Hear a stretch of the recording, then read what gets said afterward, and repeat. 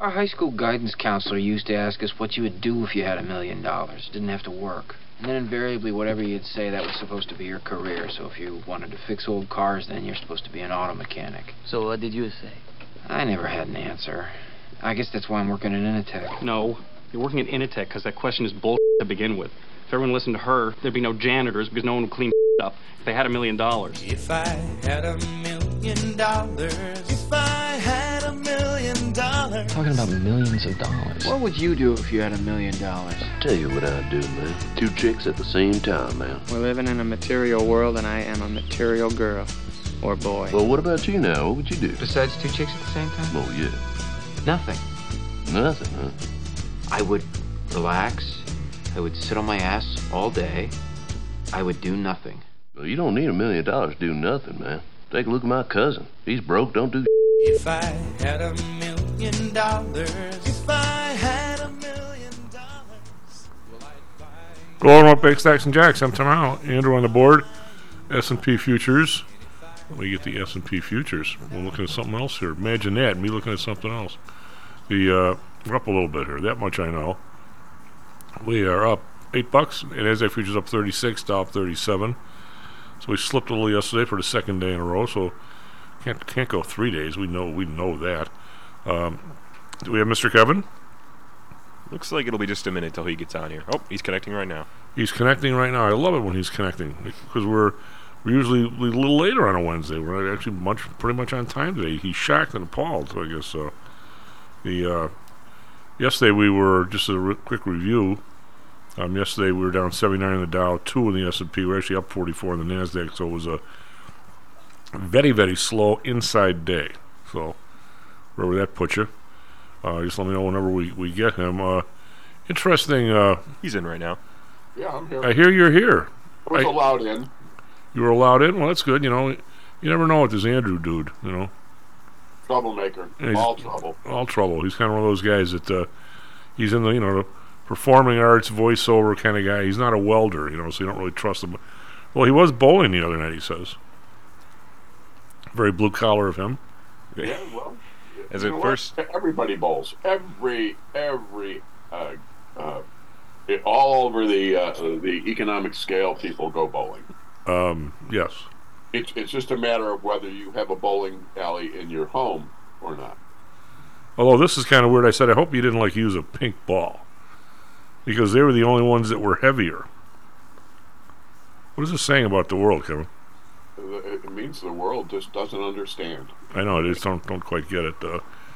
Anyhow, hey, our man, Mr. Flanagan is becoming even more conspiratorial than me, which I didn't know. After years of having Wayne Madsen on the show, and I'm probably trying to get him back some, I've gotten kind of conspiratorial because I see the same movie over and over again, it seems.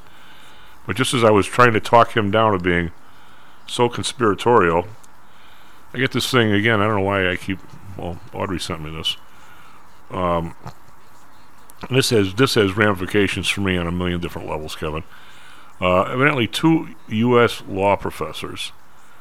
Again, this is from the guy who wrote this thing is a guy named Bill Pan. I don't know who the hell Bill Pan is, but anyway, evidently 2 U.S. law professors.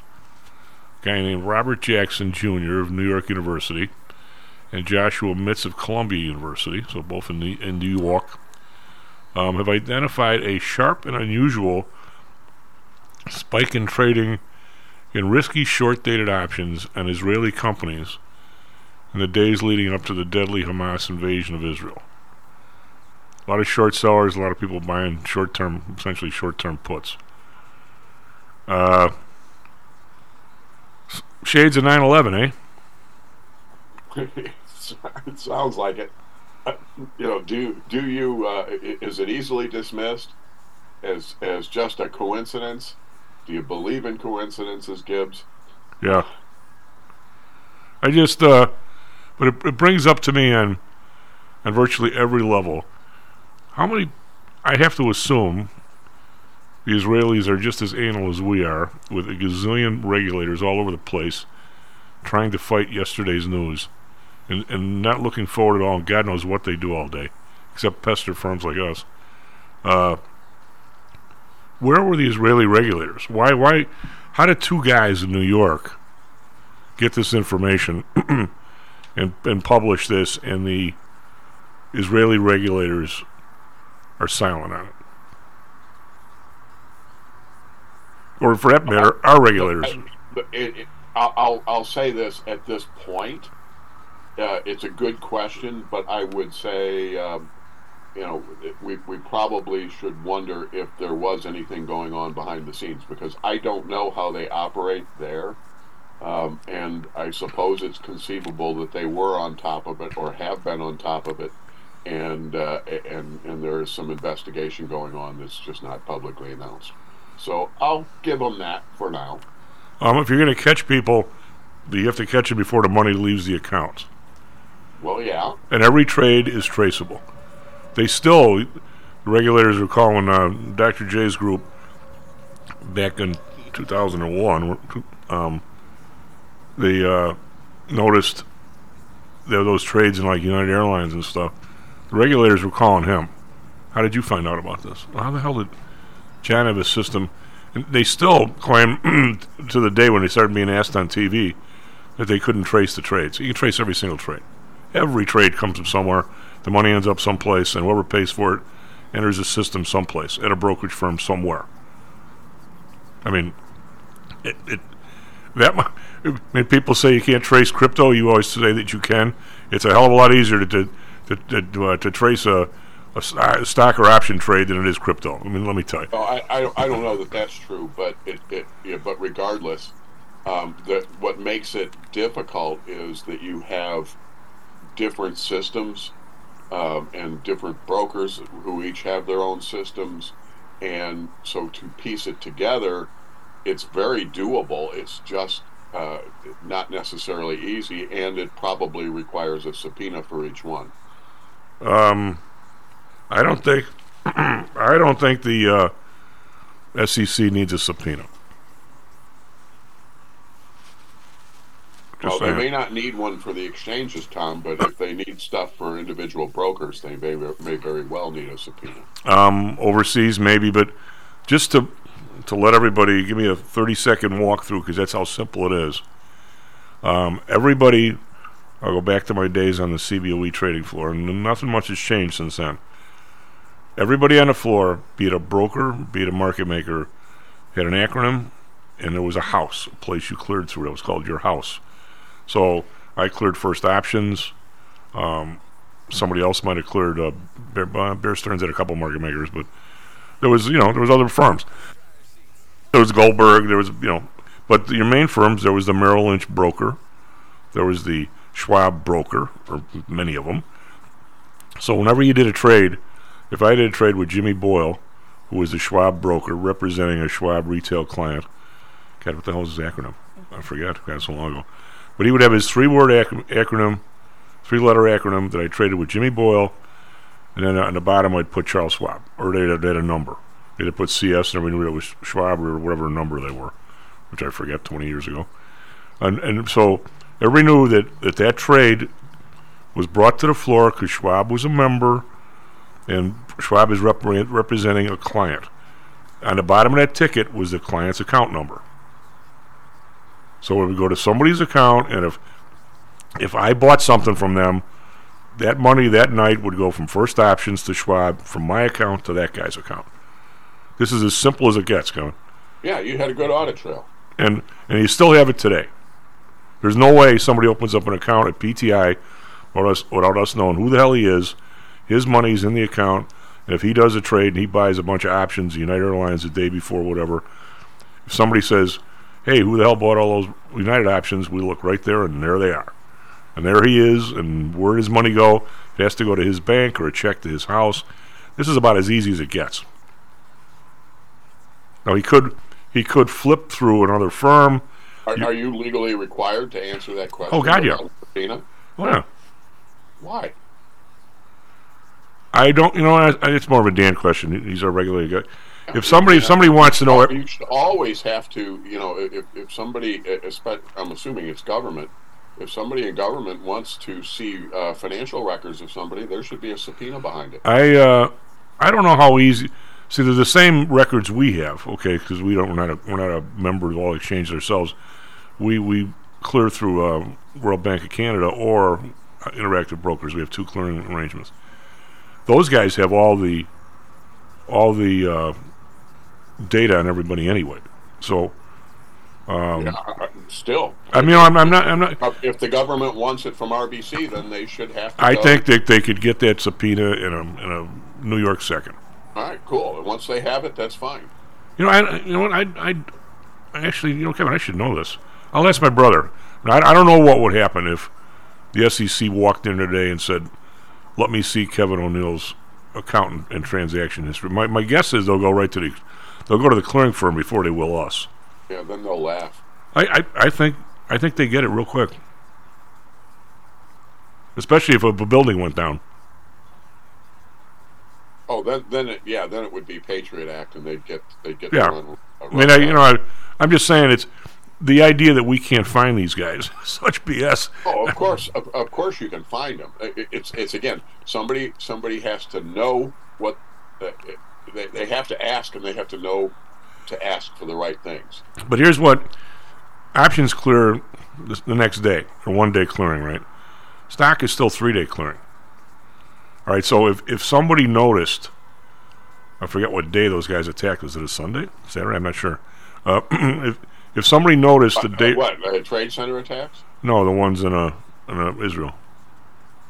Or the trade center. I think Kevin. The trade center was a Monday. I think in trade center attacks, boy, where's my bro when I need him? I think in 2001, Stockton settled for 5 days. It went from 5 to 3, somewhere in that area. Anyway, if somebody had noticed the day before, the money would not even have left the firm yet. The firm wouldn't have gotten the money yet. So I'm saying if these guys can't do this, they're as lame as what are they doing there? I mean, what do we do? What is this mass group of people that are quote regulators? And if you I forget what movie it was in, or was the show itself when Dr. McCoy said to somebody, "The bureaucratic mind has been a constant through the ages." That's funny. Yeah. Yeah, but here's the I'm just doing a little conversation here. I don't know what the right answers are. The question is, how do you want them some oversight that looks for trends and so on in the markets? Yeah, I'm sure you do. To how granular should they be able to even watch me as a trader? At what point does it become the government's business, and at what point is it none of their business? Because almost what you're describing is that they're watching every single trade. And I'm sorry, what I do is it's just like when they want to go to a fully electronic currency built on a blockchain. All of a sudden, the Federal Reserve has a complete look at every single transaction I have. Can they do that now? Yes. Yeah. But it has to be cobbled together, much like the congressional committee that's looking into the Biden family. They have to cobble it together, and they have to have subpoenas for each set of records. That's a bank-by-bank basis. That's also an exchange by exchange, a broker by broker. If they want to know my credit card transactions, then they have to go to the credit card company, and it has to be cobbled together. Big Brother can't just sit there and watch me. I'm sure they do more than I'm willing to admit. But the point is that where do we want that line drawn? That's your policy question. Well, I guess it's more than that, because there are trades, and again, I'm not on the regulatory side. My brother knows all this stuff, but some of the stuff I do, and I'm not exactly Goldman Sachs, right? So, say for instance, I have 10 clients that want to do earnings plays, and I identify an earnings play where straddles X and the time spread is 5 cents. So I may have, say I have 10 people that say, look, every time you do one of these things, I'm in for $1,000 or something. Okay, so if the spread is 5 cents, $1,000 is 200 of them. All right, now we can cut the commissions way down, so you're not paying very much. So let's not get into the commission discussion. But say we want in. If I have 10 people that are in on this thing, it's a 2,000 lot trade. The total value of the deal is 10 grand for 10 people. So it's not a huge amount of money by any stretch. We're hoping to get, maybe the thing expires worthless, and the next week we hang on to it, and the stock moves 50 cents, and one day we sell it for 50 cents. We wait for that one day all the time. But once in a while you get a nice winner. Once in a while, and so I do this trade. I think that because I just did how would that be? That I just did a 2,000 lot. I think we have to file a report because it's over a certain number, or the clearing firm does, even though it amounts to $10,000. So how the hell, if I have to sign do something, or my clearing firm on a trade that I do, it doesn't amount to a pimp on the ass of anybody? How is it that guys like this can somehow manage to evade all this stuff, Kevin?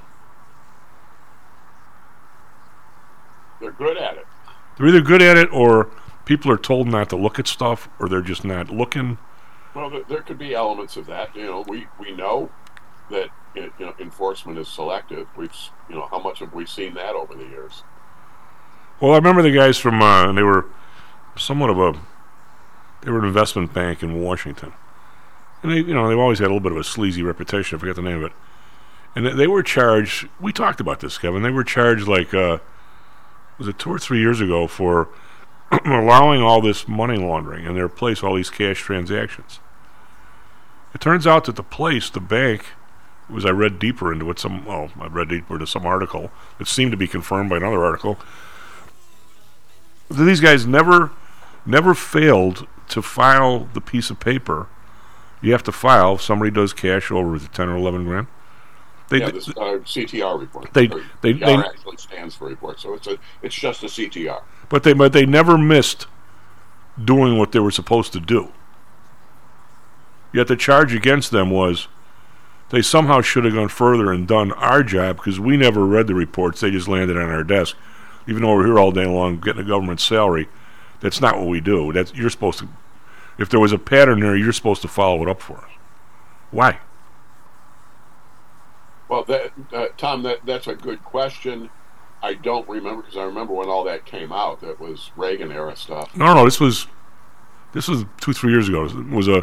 Yeah, I understand. I'm talking about when the legislation happened for money laundering. It was all about the war on drugs. Very successful. We very successfully waged war on drugs. Oh yeah. And so it was all about that. And you notice when something doesn't do any damn good, it's not like we make it go away. Oh no. We just hire more people and watch more people. That's right.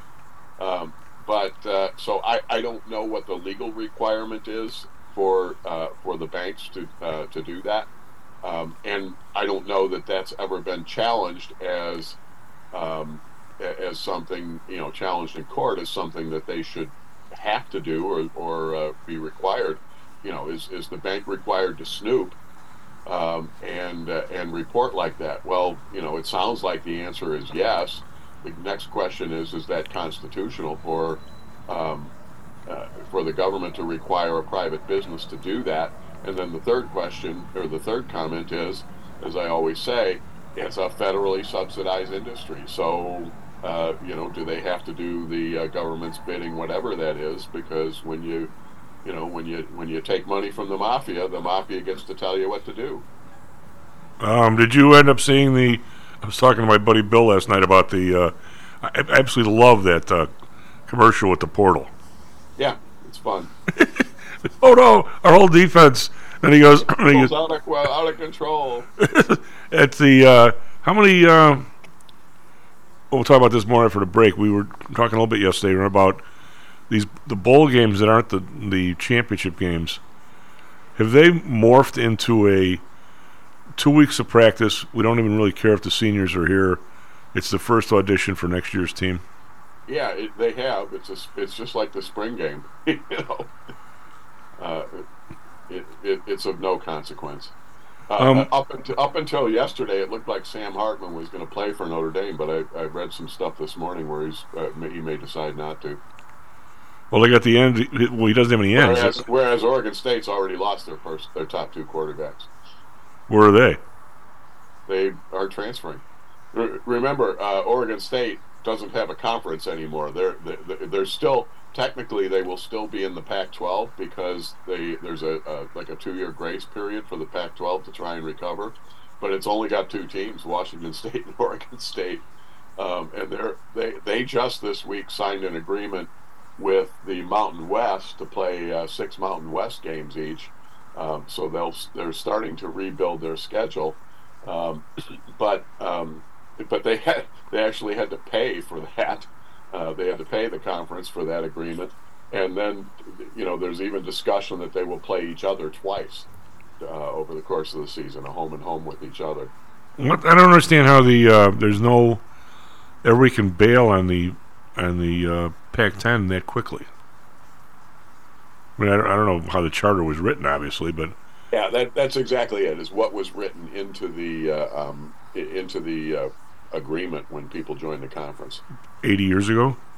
Well, no, most of this stuff gets renewed. It gets tied in with television revenue and things like that. So for instance, to leave the ACC, this is why Florida State has been interested in moving on forever. But to leave the ACC, the most difficult thing is the grant of rights agreement, where Florida State can leave, but their media rights are the ACC's. Florida State won't get paid anything, but the ACC will have the rights to broadcast any of their home games as part of their television package. But how does Oregon? And that means the SEC, for example, would not be able to control broadcast rights for games in Tallahassee, even if Florida State were in their conference. Well, how does Oregon essentially cancel the game against Oregon State next year without any sort of payment? Oh, there usually is a payment involved in that. So these guys are paying to get out of the Pac-10. Yeah, to some extent. Yeah, I don't know how much. I have paid no attention whatsoever to what their agreement is. I would. I don't need another job, but I would love to be on the board of one of these schools that are leaving and want to know just how much analysis went into this move. I mean, I guess if you're the last team, if you're Stanford, there's not much analysis because you don't have anybody. There's nobody left, but still, there's some analysis. So Stanford is going to the ACC. So it is. That's what I'm saying. They're going to have to rename that conference. Well, yeah. And what is going to be a hit on Stanford's budget? I still think that a lot of teams are going to blow up football with this stuff, Kevin. I really do. I mean, I don't know. Well, I think that could happen, but football's the least of their worries from a budgetary standpoint. That's exactly my point. What their budget point of view is going to be is everything else, and we'll see. I would sort of expect the conferences to do a lot more regionalizing with their non-revenue sports. I mean, for me, the Pac-10. This goes back to Rick Tellender, for God's sake. We're going to break here in a second. I would say the Pac-10, if it all comes down to TV rights and being able to fill up the... It's been the Pac-12 for years. Okay, whatever. The Pac-12. and they do this. I don't see how the swimming teams, the volleyball teams, all those things that those conferences excel in, essentially all the Olympic sports. I don't know why. That's the Conference of Champions, according to Bill Walt. I don't know why you blow all that up just for football in this transitional stage. Because I don't know where football lands 5 years from now. It might land where there might be only 30 teams that want any part of it. Paying everybody, paying this, paying that. It's totally professional. I bet Stanford ends up not doing that for football within the next decade. Then where are they? Well, they're not the ones that decide to leave. Because the question is, what will be the impact on Stanford baseball? Yeah. For example. I mean, this whole idea that now, what was the ruling yesterday? That the NCAA says that the schools can now pay NIL? Wasn't that the thing that came out last night when I was sitting there with Bill in the Tripoli? Yeah, I was at the basketball game, so I have to take a look at that. I just saw the headline. They were playing who? Joe's Slippery Rock Bandits last night, or what? Western Michigan. Mid-America Conference team. Oh, I thought that's not what I saw on the. That's not what was on the Google. They had played James Watson or somebody. Who the hell's that? You mean thinking James Madison? Might have been whatever. James something. James Madison beat Michigan State earlier this year. Oh, God. All right, S&P futures up. Keep that in mind. Yeah, it's S&P futures up 6. NASDAQ futures up 20. We're trying to rally here today. Again, we were only down a little hair yesterday, and Apple is up $4. Apple has now become the second $3 trillion company, Kevin. When we come back from break, let's. I think you listened in yesterday. Let's talk just a little bit, because I want to talk more about Russell, about that Stockman article and what it actually means in terms of uppers and downers in this country.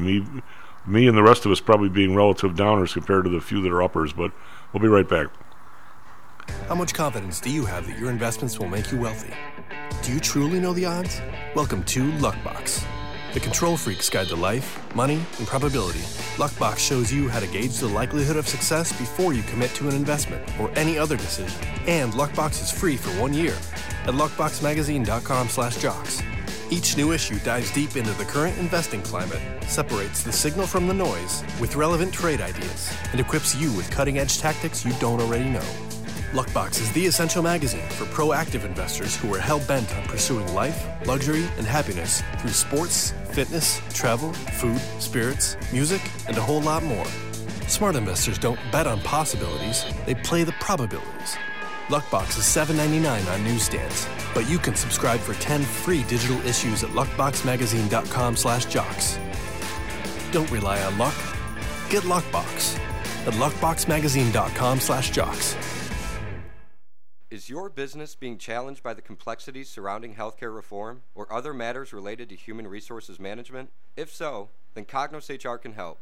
A longtime friend and contributor to the Stocks and Jocks radio program, Cognos HR provides its clients with a perfect blend of strategic consulting and day-to-day HR management to drive overall improvement in business performance. Companies that join the Cognos HR family are better able to manage healthcare costs, enhance benefit offerings, and improve employee satisfaction by leveraging our access to Fortune 500 benefits. Our innovative onboarding and payroll technology, along with our constant attention to detail, enables us to provide the highest level of quality service to our clients. Now, your time and energy can be focused on generating business and increasing your bottom line. We'll take care of the rest. For more information, call us at 630-401-8810 or search us on the web at cognoshr.com.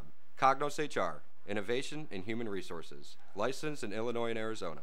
Hello, this is Tom Howell, the Chief. Confused about investing these days? I suspect you are not alone. Investing was never easy, although at times it may have seemed so. I think one reason behind the current concern, although maybe not explained as such, is how the fluctuation in the American dollar and the associated politics is affecting your investments and your wealth. It may not be enough to make some money in your investments.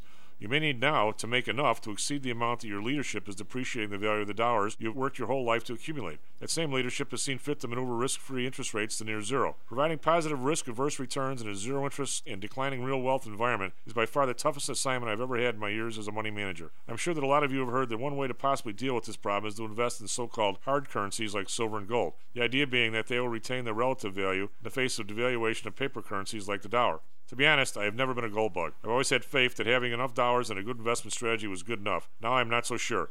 But I do know that if I did invest in gold or silver, I'd want to do it in the same manner as we do with PTI for investments in the market, with defined risk. If you feel the need to invest in gold or silver, we can do it using the same strategies that we use for our protected index program. No matter what you invest in, we feel that you need to know and control your risk. Find us at ptisecurities.com. That's ptisecurities.com. Stocks, jocks, Stocks and jocks. Stocks and jocks. You are out of control. Here, right now, right here, right now, right now.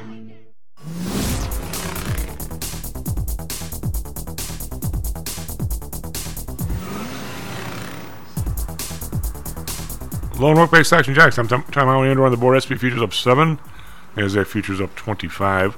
Dow futures up 30. Individual stocks in the Dow that I can see here. Nothing crazy.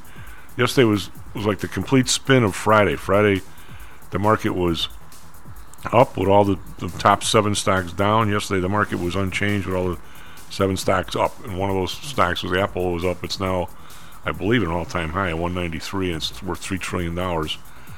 I don't even know what $3 trillion means. So, I mean, it's kind of a pile of... If you had a pile of ones, would it make it to the moon? I don't know. It might.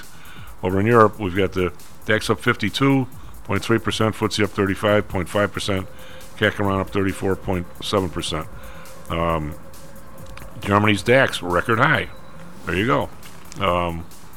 I think money's coming back in the system. We're seeing we'll talk about that after the break, or after the traffic weather sports. Nikkei up 670. Now they've been down all week. That's 2%, big bounce. Hang Seng, a little bit of a bounce. Well, up 135, but still 16,463. These Chinese stocks have just been getting annihilated here. Shanghai down 3, but so they're still under 3,000, 2968. Asian markets have rebounded, but the Chinese markets have not. U.S. yesterday, we already said, Dow down 79, S&P down 2, NASDAQ up 44. Bonds, we have 10-year up 2 basis points, 4.20. Still a long way from that 5% everybody's all worried about. The bund up 1 basis point, 2.25. Japan down 3 basis points, 0.65. Oil down 67 cents, still 71.65, so going nowhere. Everybody keeps saying oil's going to take off. It has not yet. Brent down 71 cents, 76.49. Natural gas up a penny, 2.72. RBOB down 2 cents, 2.08. The headline here is oil slips as markets weigh OPEC cuts against Chinese demand concerns, meaning no demand. Gold up $4, 2040. Gold's had the wild ride Sunday night, Monday morning, but since then it's been kind of right in the middle of the 2000s where it's been for a while. Silver down 9 cents, 24.45. Again, was a sell over 25. Copper up 2 cents, 381. We got Bitcoin, which has been a big mover, up 357, 44,020. We're going to make stocks worth $3 billion, $3 trillion. You might as well have nothing worth something. Why not? Euro is up a little bit, is down a little bit, so the dollar is up slightly here. But the euro is at 107.7, the lowest we've seen that in a while. And the British pound's 125.7. It got up to maybe 127.8, somewhere in there. So the dollar has strengthened a little bit, which is what's caused gold to have some problems here. Andrew, too much stuff there. What do you got for us, traffic, weather, sports? All right, it is Wednesday, December 6th, currently at 6:40 here in Chicago. Starting off with a little bit of sports, against some hockey. Specifically, the Blackhawks lost to the Predators yesterday. That game ended 4-3. But over to Chicago weather, it is currently 25 degrees right now. We have clear skies, and we're going to have a high about 41, and that temperature is going to ramp up throughout every hour of the day. And over in Phoenix, they're currently at 52 degrees. They got clear skies, and they are going to have a high about 82. That's going to hit around 3 p.m. Now, finally, for Chicago traffic, we have pretty light traffic so far, but things are building on the inbound Kennedy, Eisenhower, and Stevenson. And it looks like we have slow traffic on the exit ramp, specifically. That is on the Stevenson north before I-94. A little bit of stop-and-go traffic there. Other than that, looks about business as usual, so nothing too major to report. That's all I got. Back to you, Chief. Well, I have a traffic report from last night. Kevin, I had my jalopy was in the South Side shop, so I head down there and get it on the train. Which is educational, by the way, because you can see all the open spaces there are in the city when we keep fighting about a plot of land to put some people in a tent city or permanent tent city, when the entire South Side is like empty. But that's for neither here nor there. Another discussion. So the Kennedy, which of course we never have anybody working on it. This is this 3-year project.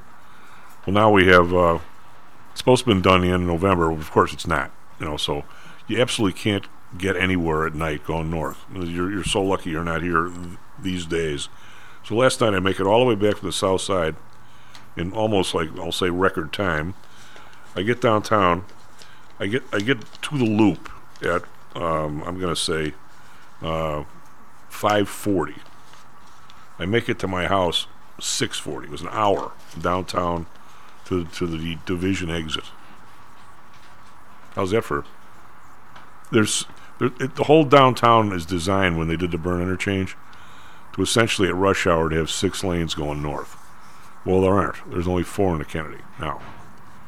So it's the whole group downtown, the whole merging that was supposed to not have to merge now has to merge. And is there any penalty? These guys they're now 6 days late. Don't look like they're starting it anytime soon.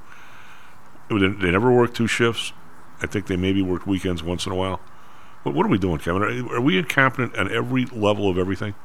Pretty much. So, I've got two things. One is that every time I am in Chicago, I wind up shaking my head and saying, how do you people live like this? And, this is someone who lived there a long time. And second, I do want to embellish the Blackhawks thing a little bit. They lost in a shootout last night. It was a really good game. I was home and watching some of that. It was it was 3-3 after overtime, but a really, really good game for the young Blackhawks team. So no shame, they got a point out of it, but they lost in the shootout. Anyway, keep going. Well, they're young, but are they any good? I think they have probably about a half a team of talented players. How do you get the other half? Well, you got to keep bringing up your guys from the minor leagues, assuming they've been drafting well in the recent years, and then they're going to have to bring in some players. But they do have that marquee player now who is where others are going to say, I want to play with that guy. So he appears like he's that good. I haven't really watched him. Oh yeah, he is that good. Just a court awareness kind of guy. Knows where he is. Knows where everybody is. Is it vision? Is it? I mean, he's not that big of a guy. I mean, it has to be like the vision and the passing ability that most people don't have. I think so. I think that's probably a fair way to put it. What? You listened in at nauseum. I'm going to go talk a little bit more about it with Russell. What did you think of the discussions the last couple of days regarding this David Stockman thing? It's almost eerie, and I do not want to fall into the trap that when because somebody writes something where he sort of agrees with you that it becomes gospel and it's a great article. But he did a lot of research there that I was not able to do in terms of the actual these economic numbers. Because I mean, the guy was backing it up with data, basically, is what you're saying. More data than I have, more data than I can spend time to put together. In other words, I never saw. My brother Dan gave me a ride in my truck last night, and you can always talk economic stuff with him. He knows it pretty well. And in addition to being a president of PTI Securities, and I said, Dan, I was really surprised. We've talked about everybody on the show. We always talk about the median income number, and I'll get to your. I'll pull it up on that debt clock thing. And when everybody says the median income for an individual is like 36, 37, right? I always thought that was a little light, especially the last couple of years. The point is, it hasn't gone up much since 2000. I mean, that really is the point. Well, anyway, I thought it was a little higher, and so Stockman has it at 40,000, which is kind of where these guys. I'm looking at debt clock. They got it at 36.1. They've got it at 32.1 in 2000, and that's, for some reason, Kevin, that's the date I think economic policy in this country changed, 2000. And I don't know why. And it doesn't really matter who's president. It doesn't matter whether it's Biden or Trump, doing their garbage.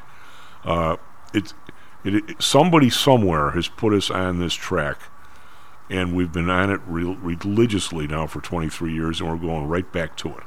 After the COVID stuff, we're going right back to it.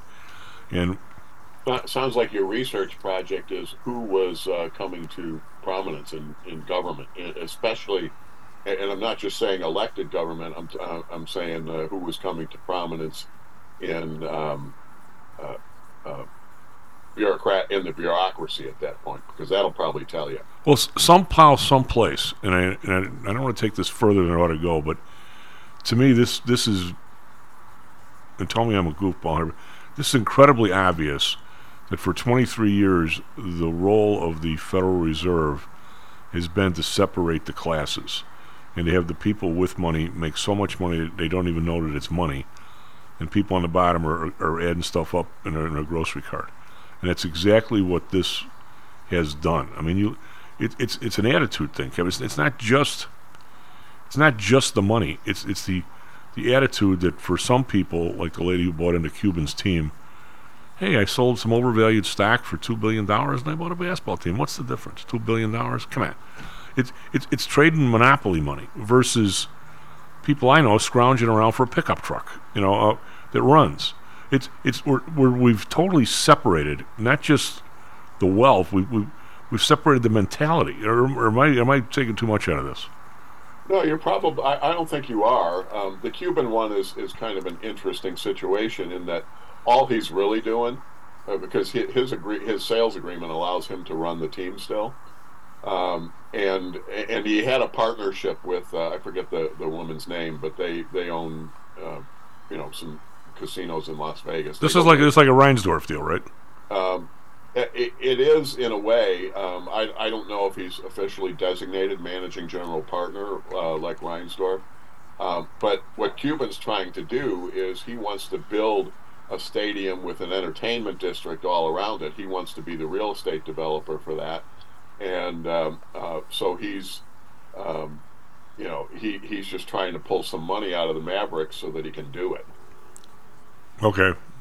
So that all he's done is just restructure his partnership agreement with with an existing partner, and made her the majority owner, her and her family the majority owners, and he's still involved. So I don't know that's.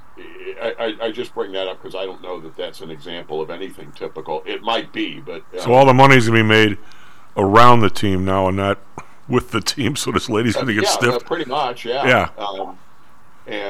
So and I get that. It might be a big boondoggle. It might be downright visionary. I don't know what to make of it. Well, here's one of the things that I was telling Dan. Of course, I get off on topics, but is if you pick this number, say it's 40 grand. These guys got it at 36. I'm going to say I think the 40 is probably better, or especially since there's been a lot of strikes and there's been a lot of wage increases in the last couple of years. We've all seen, but I'd never seen the number, and I don't know why I never even thought of it, Kevin. I had never seen. I'll go through. George Carlin. Imagine think of how stupid the average person is, and half the people are stupider than that, or something like. Well, I never thought of pick the number 40 because it's easy. I never thought to think of what about the bottom half. Under the 40, or even the over the 40, which he doesn't mention, but I don't care about that as much. I would have guessed, if you would have said, put a gun to my head and say, what is the median income of the bottom 50%? I don't know why, Kevin, but I would have thought there's a real lot of people that are jumbled up around the 30, 35 number. I still cannot get my hands around about how many people are only working part-time, because that's just not our generation. I would have guessed the median of the bottom 50% to have been 29 to 31. And I'd have been so far off. It's 17.9. It's less than half of the 40. I would never have guessed that. Yeah, and then from there you got to start stratifying. So how many of those are second jobs in a family? How many of those are students, and how many of those, you can sort of go down the list. How many of them are second jobs for an individual, let alone second jobs for a family? And then once you get done with all of that, then you're really saying, okay, who's trying to live at that level? And that's an interesting question. Well, that's what he brought up. The number is 17.9 for an individual. I guess the poverty line for an individual is 14.5. For a family of 4, it's like 25. So it's way below the poverty line of a family of 4. But I still. That's why I asked it. I think there's more questions to ask and answer related to that. And again, I'm not disputing his numbers. I'm just saying you sort of have to boil it down to who is really reliant on that money for family income and who is doing it for supplemental. Well, let's. I think they're both important, and I think it doesn't negate the point even a little. It's just I don't want to stop at just that number and say, see, we've got half of the population trying to get by on that much money. I don't think that's true. I'm giving you every opportunity in the world here to take a huge shot at my lack of thought on this, because I'm kicking myself in the ass basically, because everything you bring up I should have known. I still have this, we're growing up in the 60s and 70s mentality that most people work 40 hours. I mean, I know that the part-time thing is hitting us. I know people have a second job. I know it, plus you tell me about it because you're closer to it, and by the way, I listen to you. I still am stunned that the number went from 40 to 17.9. If it went to 26 and you just said what you said, I'd say, okay, I was wrong, but I wasn't that wrong. Now I'm looking at this and I'm going, I have no idea the depth and the width and the depth of how this bottom half is hanging out in terms of it's a second job, it's a part-time job, it's people are trying to go to school. I guess I'm just stunned, Kevin. That what small percentage in my mind now are actually doing a 40-hour work week compared to our day. I guess I'm berating myself here is what I'm doing on the air. And again, then we got to start taking that one apart and saying how many people are working a less than a 40-hour work week because they haven't been able to get jobs that at 40 or 40 plus, and how many are working the 40-hour work week by choice. And I don't know the answer to that either, but I suspect that there are sizable amounts to both sides of that. Well, we can ask somebody right here. Andrew, in addition to doing the show here a day or two a week, and he's always welcome because he does a great job. He also does voiceovers, and he does some stuff for theater at night. So, Andrew, you've got a part-time job at a fast food place. How many people there work a 40-hour week? I couldn't give you a full number, but probably like 30%. So like the managers just, or? Well, I was going to say not including managers. Okay. Yeah, if you're talking as regular crew members, maybe 30-40%, but no, that's not a fact. That's just my guesstimate right there. Where's everybody else? 25 hours, 30, 15? I would say it's a pretty big range because I'm about 30 hours, about 25 to 30. But I know some people that get they're younger because it's a really wide range of, going from like high school students to, post grads and everything. And it's it can go from like 1 to 2 days a week to about 5, I'd say. How many people are over? Is the 32-hour thing still mean something, Kevin, in terms of you got to come up with benefits and things like that, or is it nobody pays attention? I think it doesn't, but that may that may be tied to when the tax bill expires too. Okay. The tax bill eliminated the employer mandate. Well, what would you say in terms of the people who are working 25 hours are doing it at your place because that's what they want to do? If you said tomorrow I want to work 40, could you? You're asking Andrew. Yeah, you're talking to me. Yep. I don't think I technically could. Excuse me. Because I think I could, in my case, in my job, I could pick up an extra shift or two. We're allowed to do that. But when I first started, my intentions, when talking to my managers and everything, I was literally saying, I want to work between 35 to 40. And they were saying, they can't. They just don't really have that time to dish out. But I just feel like days end up opening up, people end up taking off, and if you wanted to, you could, not officially by schedule by any means, but if you wanted to, you could end up working about 40 hours a week. Okay. Well, thank you. I'm looking here, Kevin. I know I'm skipping around on this numbers from Stockman, but what's happened is the more you dribble money into the system and increase prices, if wages don't come with it, you end up with this kind of bubble sort of thing. And I'm looking at the U.S. money supply in 2000 was 4.926 trillion. So call it 5, and today it's 20.6. So we've gone up a little over 4 times in the money supply. Okay, which is the amount of money in the system. Okay, well the gross domestic product, where do we got that here? Someplace. Is 27.7 today, and I'm going to say that in 2000, where's our time indicator here? I can go back on this thing. These guys keep making this thing bigger, and God, it screws me up. 27.7. Let's go back to 2000. We are at at 9.99. So we're up 3 times in GDP, and we're up 5 times in money supply. 4.5 times in money supply. So basically, what you've done is drop. It should be the same, right? And it's not. I mean, you should increase the money supply based on the amount of growth, or the population, as Hale says, or some combination of the two. You don't just throw it out there. But if what you do is what we've done, is we've had a money supply growth of 5 to 8% a year for 23 years, not including even COVID, and we've had a growth rate of probably 2. So what you've done is you've constantly raised prices of stuff that are fixed assets versus other things. And you shouldn't, even though it may make sense in this country under this particular policy, which we didn't figure out other than the general rich people made the policy. I mean, I don't know who the individual rich people were that got control, but obviously it's the people with wealth's policy.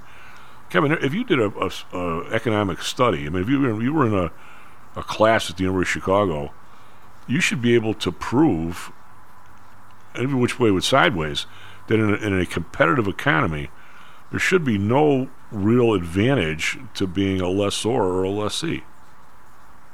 If the policy of the government is okay. Because why should somebody who owns a building over a 20-year period make out way better than the guy who leases? Right? It shouldn't make any difference, should it? Everybody should be getting... everything should drop back to a whatever return it should be, risk-free, plus whatever the risk is on the building. Maybe the owner should get a little more than the lessee. But if you rent for 10 years versus buy a house, you shouldn't get screwed on it. Why should you? Unless something is inflating more or less than it should. Right? Yeah, so what becomes the advantage to home ownership? And it is it's theoretically building equity, but more importantly, it is the appreciation of the home. That's right.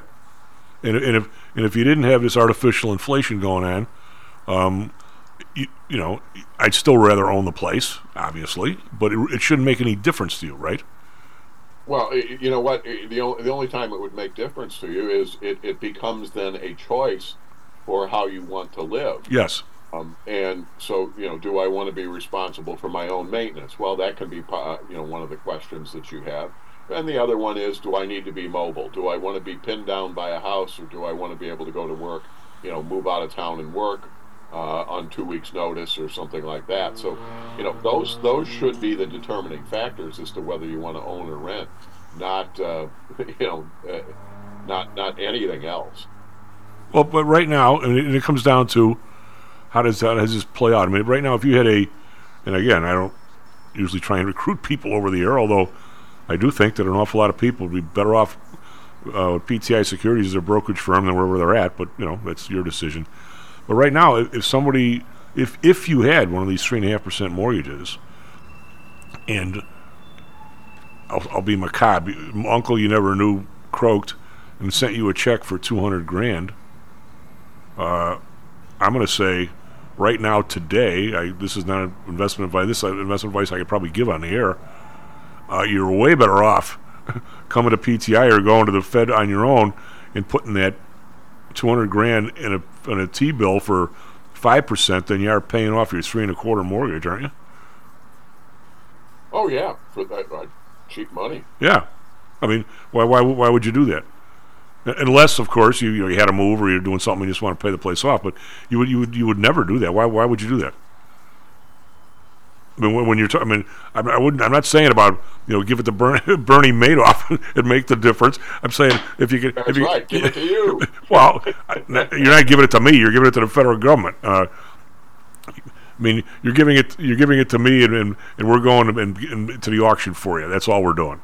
We're not, okay. So I mean, but now if it was, buying stock somewhere at this, folks, he's trustworthy. Yeah, well, I would never say don't pay off your mortgage, instead buy some stock. I mean, you're never going to hear me say that, because, God, stocks can go down as well as up, right? Although it appears all they do is go up. But I'm saying these are investment choices. Or you could go to probably one of the local banks and get a 5% CD for a year. You're better off doing that than paying a mortgage down if one's higher than the other, right? But these are decisions you should never have to make because it should never be like this. Mortgages should never have been 3.5%. Anyway, Kevin, we'll talk more about no, everybody who's in the portal now can't play in the bowl games, right? Right, they're off their team. Do we have any kind of a count? I bet you can find out of how many people in. I think we're up to about 2,000 people, counting lower level divisions. All right, so how many teams go to bowls? Half? Seems like it, doesn't it? Right, so we got 1,000 people that can't play for the people going to the bowl games. Yeah, like you said, it's spring practice. We're working on next year.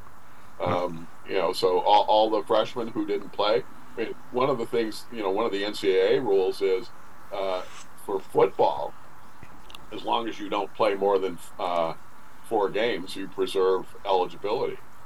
So for football purposes, anybody who hasn't played or hasn't played much this year, they can play in the bowl game as conceivably as starters and play the whole game and preserve their eligibility, for if they want to use all 4 years.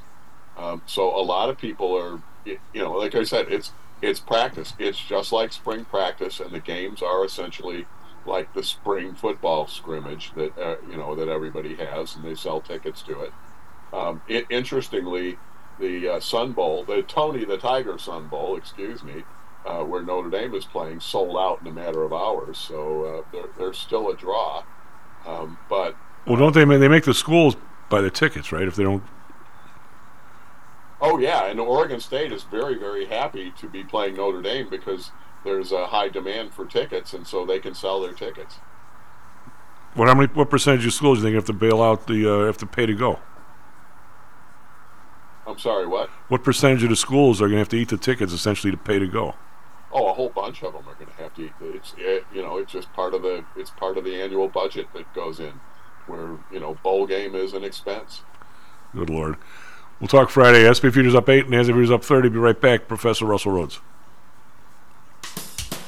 This self-directed trading is a lonely job. Online trading is not as easy as point and click. No, it's not. Everyone, even professionals, need to share ideas and think out loud every now and then. That's what I like about PTI Pro Direct. Their staff of former option floor traders really helps me choose the right strategy for trading option volatility and plan the time decay for my covered writing program. Yep, nothing can replace years of trading experience to stop you from making that dumb trade and for saving a few bucks. We've all been there and done that. Yeah, I have access to all that great trading advice and experience for just a penny a share for stocks, $1 for equity options, and $1 minimum a trade. Our clients at PTI Pro Direct can call when they need a little help on a trade or just to talk about the market in general. We trade every day. We love this stuff. That's what I like most about PTI Pro Direct. Cheap prices, along with great advice from real floor traders. It's the best of both worlds. Tell your friends. That's PTIProDirect.com, PTIProDirect.com.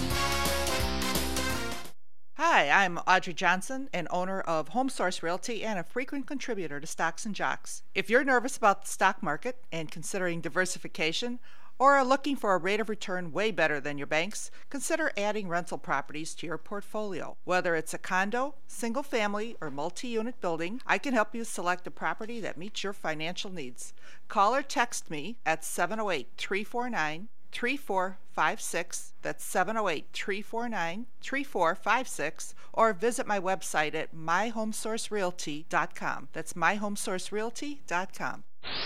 Stocks, jocks, Stocks and jocks. Stocks and jocks. You are out of control. Here, right now, right here, right now, right now.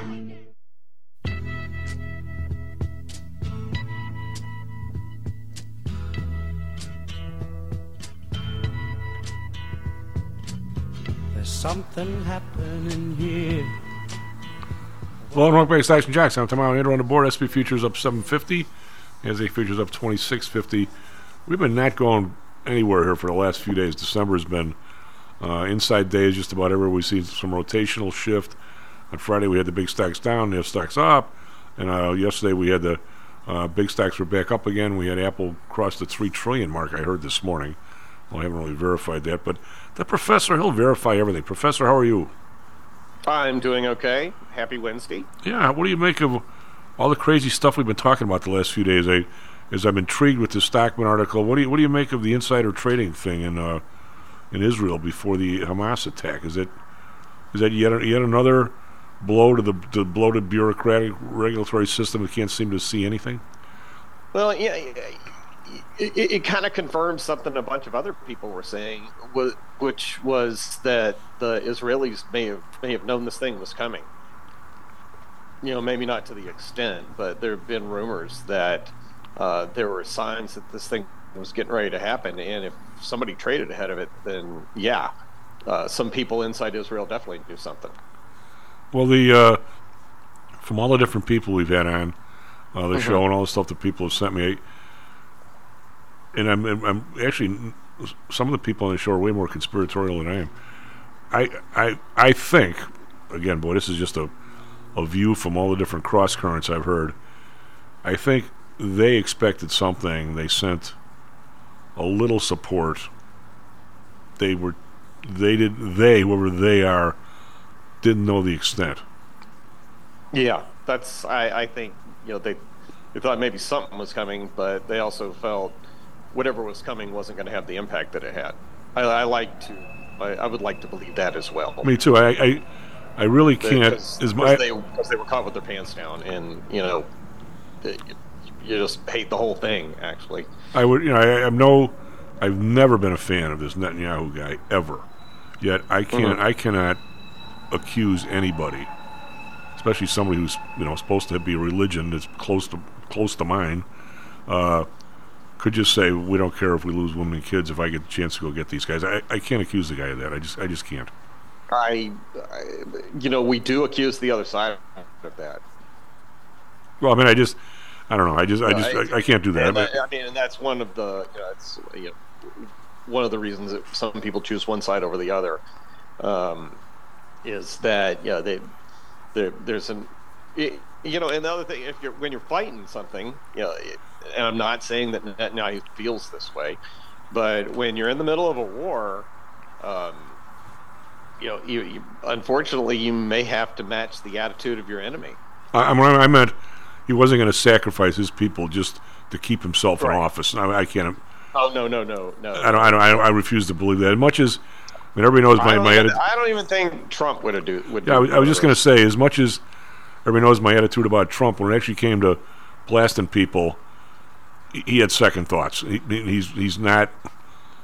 He's not Hitler. He's not somebody who could care less. I think even he realizes. Wait a minute. That's not what we do, and it's not what even he has a moral fiber, I believe, somewhere in there. I mean, I have to believe that of most people. I don't know. Maybe that's my religion talking. I don't know, but I have to think there's a piece of good in everybody, right? I'm just so anyway. Yeah, even the Grinch. Yeah, the Grinch had a little bitty heart, and then all kinds of nice things happened around him, and it got better. Well, what was the there was a little bit of good in there. Remember the theme of that song? That was Lauren Green. Remember Johnny Ringo? I do not remember that. He ended up in the gunfight with the really bad guy, and he ended up shooting the really bad guy, and he knew the other guy was faster than him, and didn't want to kill him. And it was even in that guy there was a shred of good. That was the final line of the song. Anyway, we'll dig it out one of these days. But what did you think? That can be my intro music. A shred of good. Yeah. Well, of course, Lauren Green has a much better voice than me, but or did have. What do you make of this? I know I'm obsessed with this Stockman article.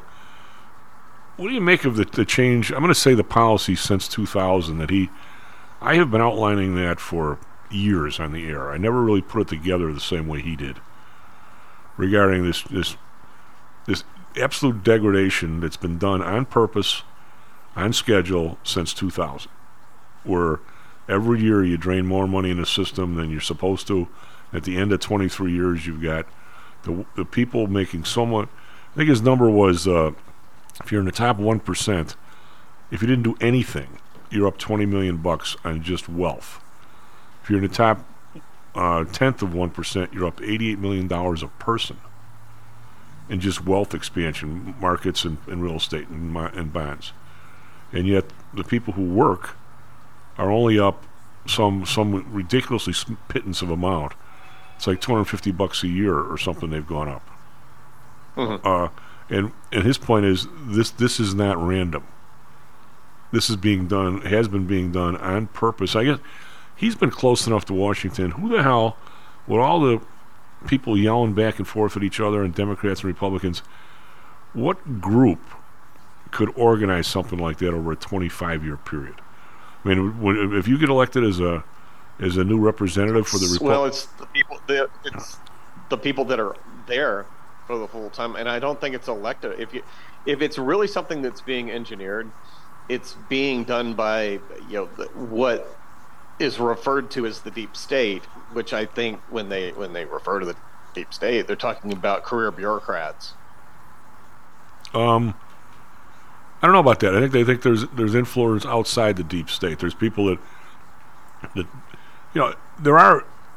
I think, to be honest, Russell. I'm sure there are. I mean, I think to be, and I, as you know, I try and talk to everybody I possibly can. I mean, I don't really care if the person's a truck driver, machinist, or economics professor.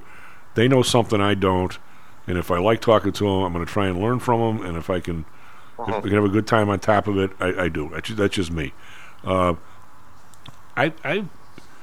separation we're seeing in terms of the rich and the poor, I've never seen anything like this. And I hang around with I see a couple nights a week some attorneys and judge pals of mine, and some of them have done well, and their kids have done exceptionally well and married well, and they live up in Winnetka, those places. I'm going to say the hockey budget for one of their kids is more than the average person on the South Side is making per year. I thought you were going to say that the hockey budget for one of the kids is that 17.9, number. Oh, it's way higher. It's way higher than that. Way higher than that. Oh yeah, and I was going to correct you on that one. I mean, we're not even the facilities. I don't think they even are ever going to meet a regular person, unless it's at a hockey event or something. I mean, this is.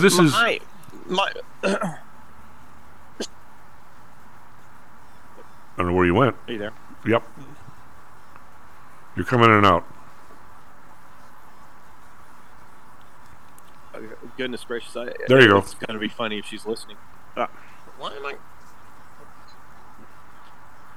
The little dog. The little dog. I mean, we are. But the little dog must be stepping on the keyboard or something. No, I'm in it. Wherever you are, we're getting like you get 3 words and then you're off for 30 seconds.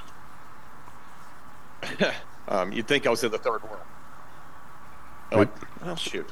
If you're in Indiana, you might be the third world. Do what? No, I'm in Indianapolis, which is not the third world. Well, if you're below I-80, you might be. Some people think so. So, a lot of people think like that. So, I was talking about. So my wife grew up in an upper middle class household, and everybody did pretty well. They didn't worry about money too much. And she's in the process of helping somebody start up a gluten-free bakery. Good for her. And they're actually, the reason I said she may be listening right now is they were up super early buying supplies and stuff to get to work this morning. She was on the clock at 6:30 this morning. But she's getting an hourly wage, and because she's working with one of her friends, and she's not getting paid too terribly much, and she's putting in 40 hours a week right now. And she looked at her 1 week pay for 40 hours, and she was like, "I couldn't live off of this." See, now if she was really on the South Side, she would.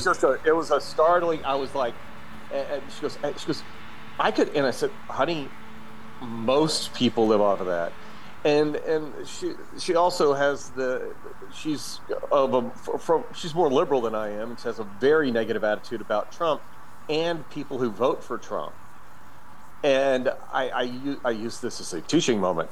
Said, honey, can you imagine if that's what you're trying to get by on? You're trying to get by on that for your whole family.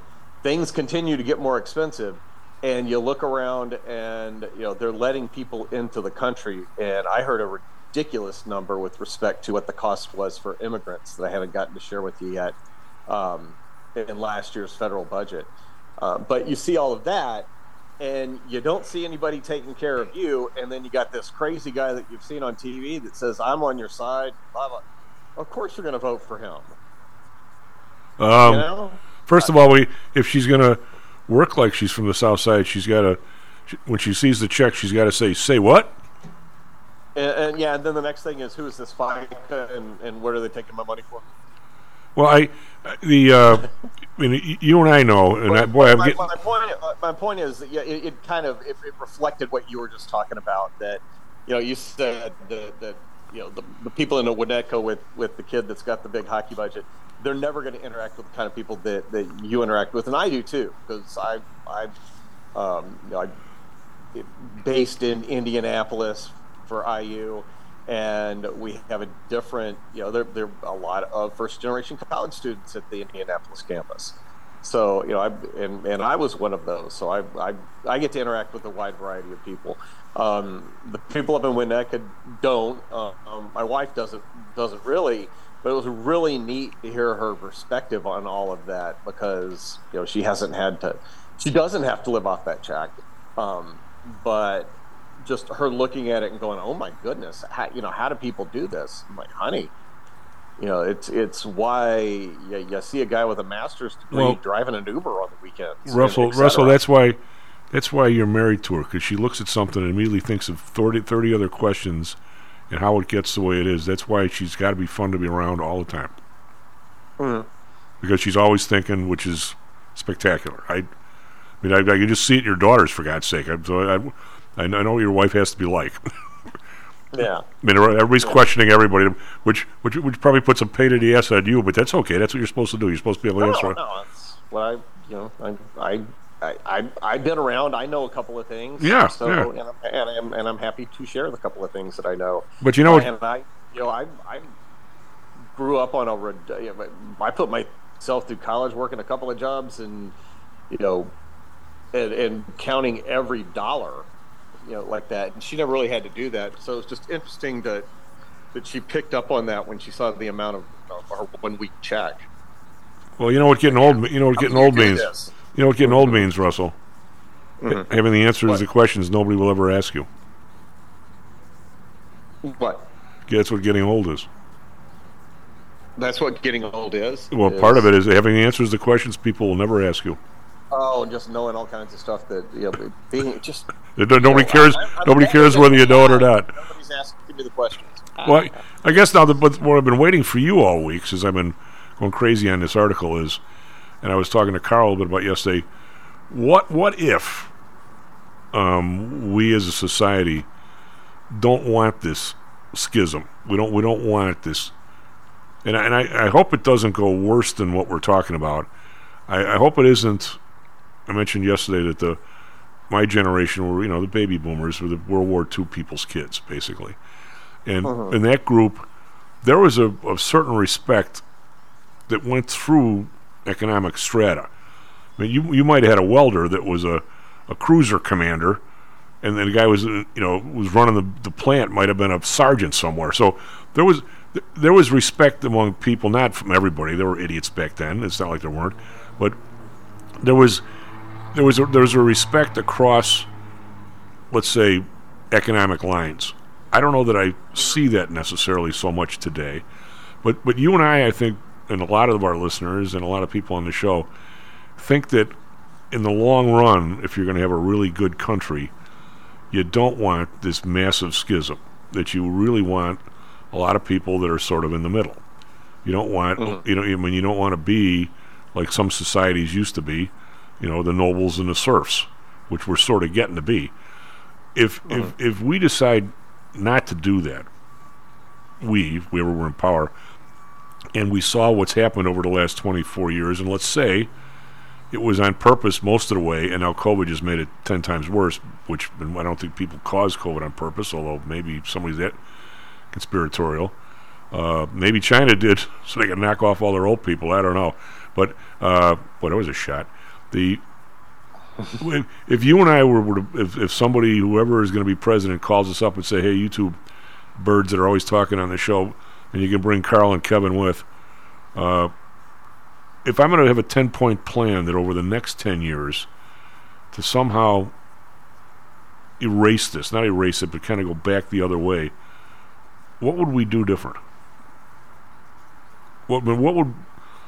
I honestly think on the side of... on the business side, my one tax plan would be one of my first things. I would make all corporations pay the same amount rate-wise as people. You have a flat tax. No, I would make them say the same amount as people, but I would make dividends deductible to the company, so you don't have these people massing trillions and trillions of dollars and never giving it to the shareholders.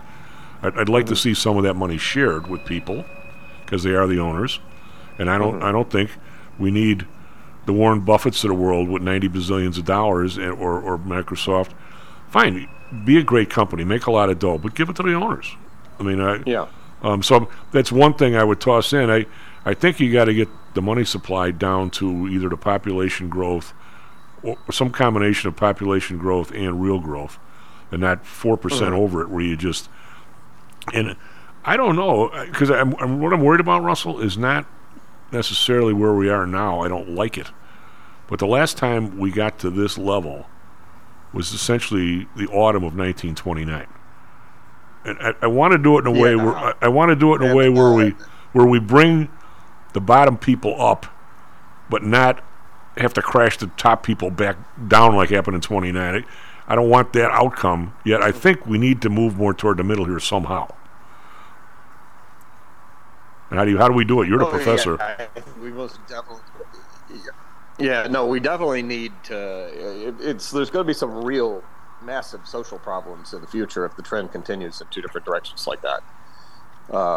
You got to assume that there already are, and this is there's more than just two, but there really are two different experiences of growing up in America. Either.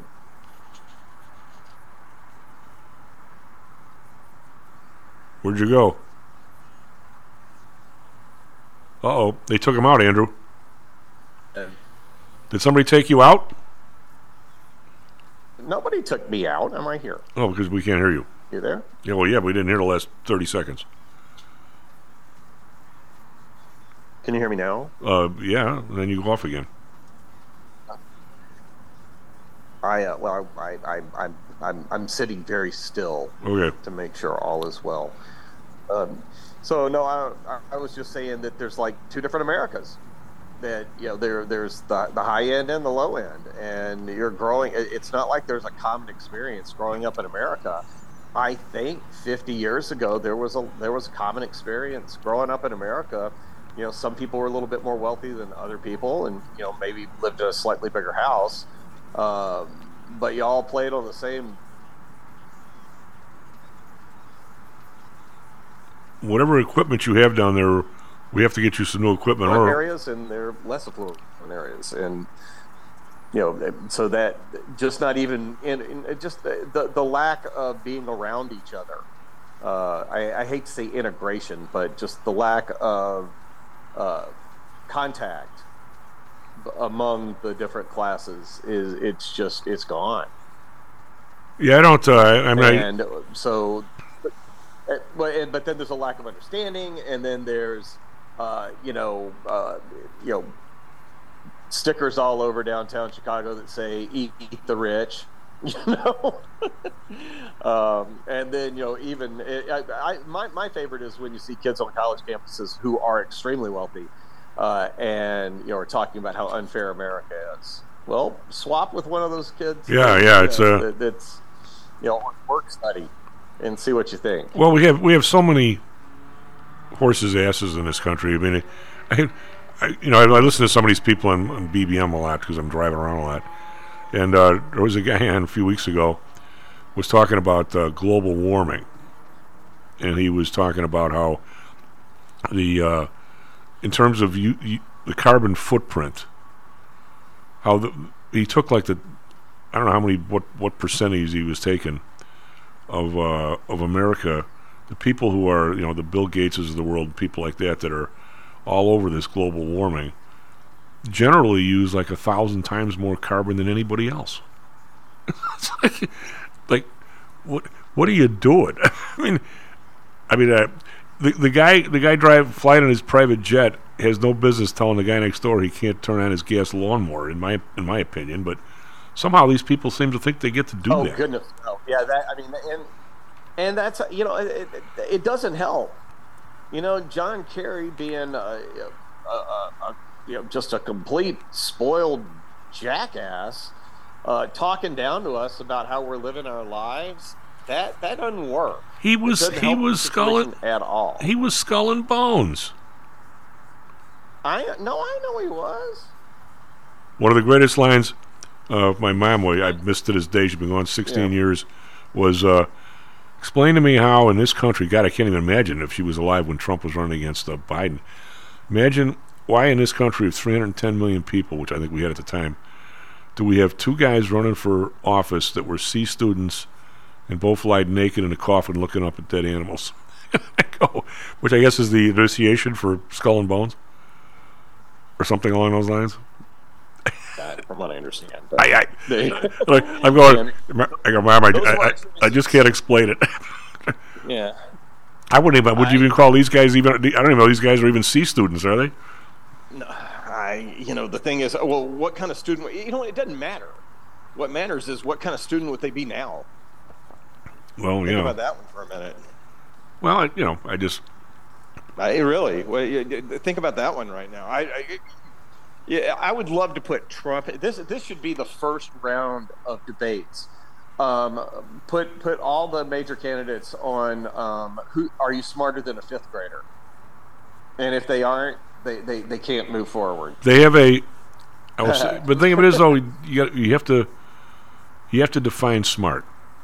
I know what you mean by that. But I just the cognitive abilities. They're not there. But there's especially with one of them, but I don't think so with both of them, just because of age.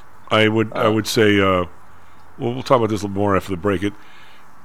I'll use the term skill set, and it's like, and this is good for you as a professor. One of the greatest things I remember about my classes with George Stigler, Nobel Prize winning behavioral economist, is when somebody in class, because of course they're all business guys, right? Well, no, he had a few business guys in his class because he was an economics professor, but a couple of us snuck over, and somebody would raise his hand as, why don't they run politics, run like a business, the usual, you couldn't run a company like that, blah, blah, blah, you couldn't run a house like that. Well, a lot of that's actually BS, but that's, and George said, well, he goes, it is run like a business. It's run like the business of politics, and you just don't understand it. Now, is that accurate or not?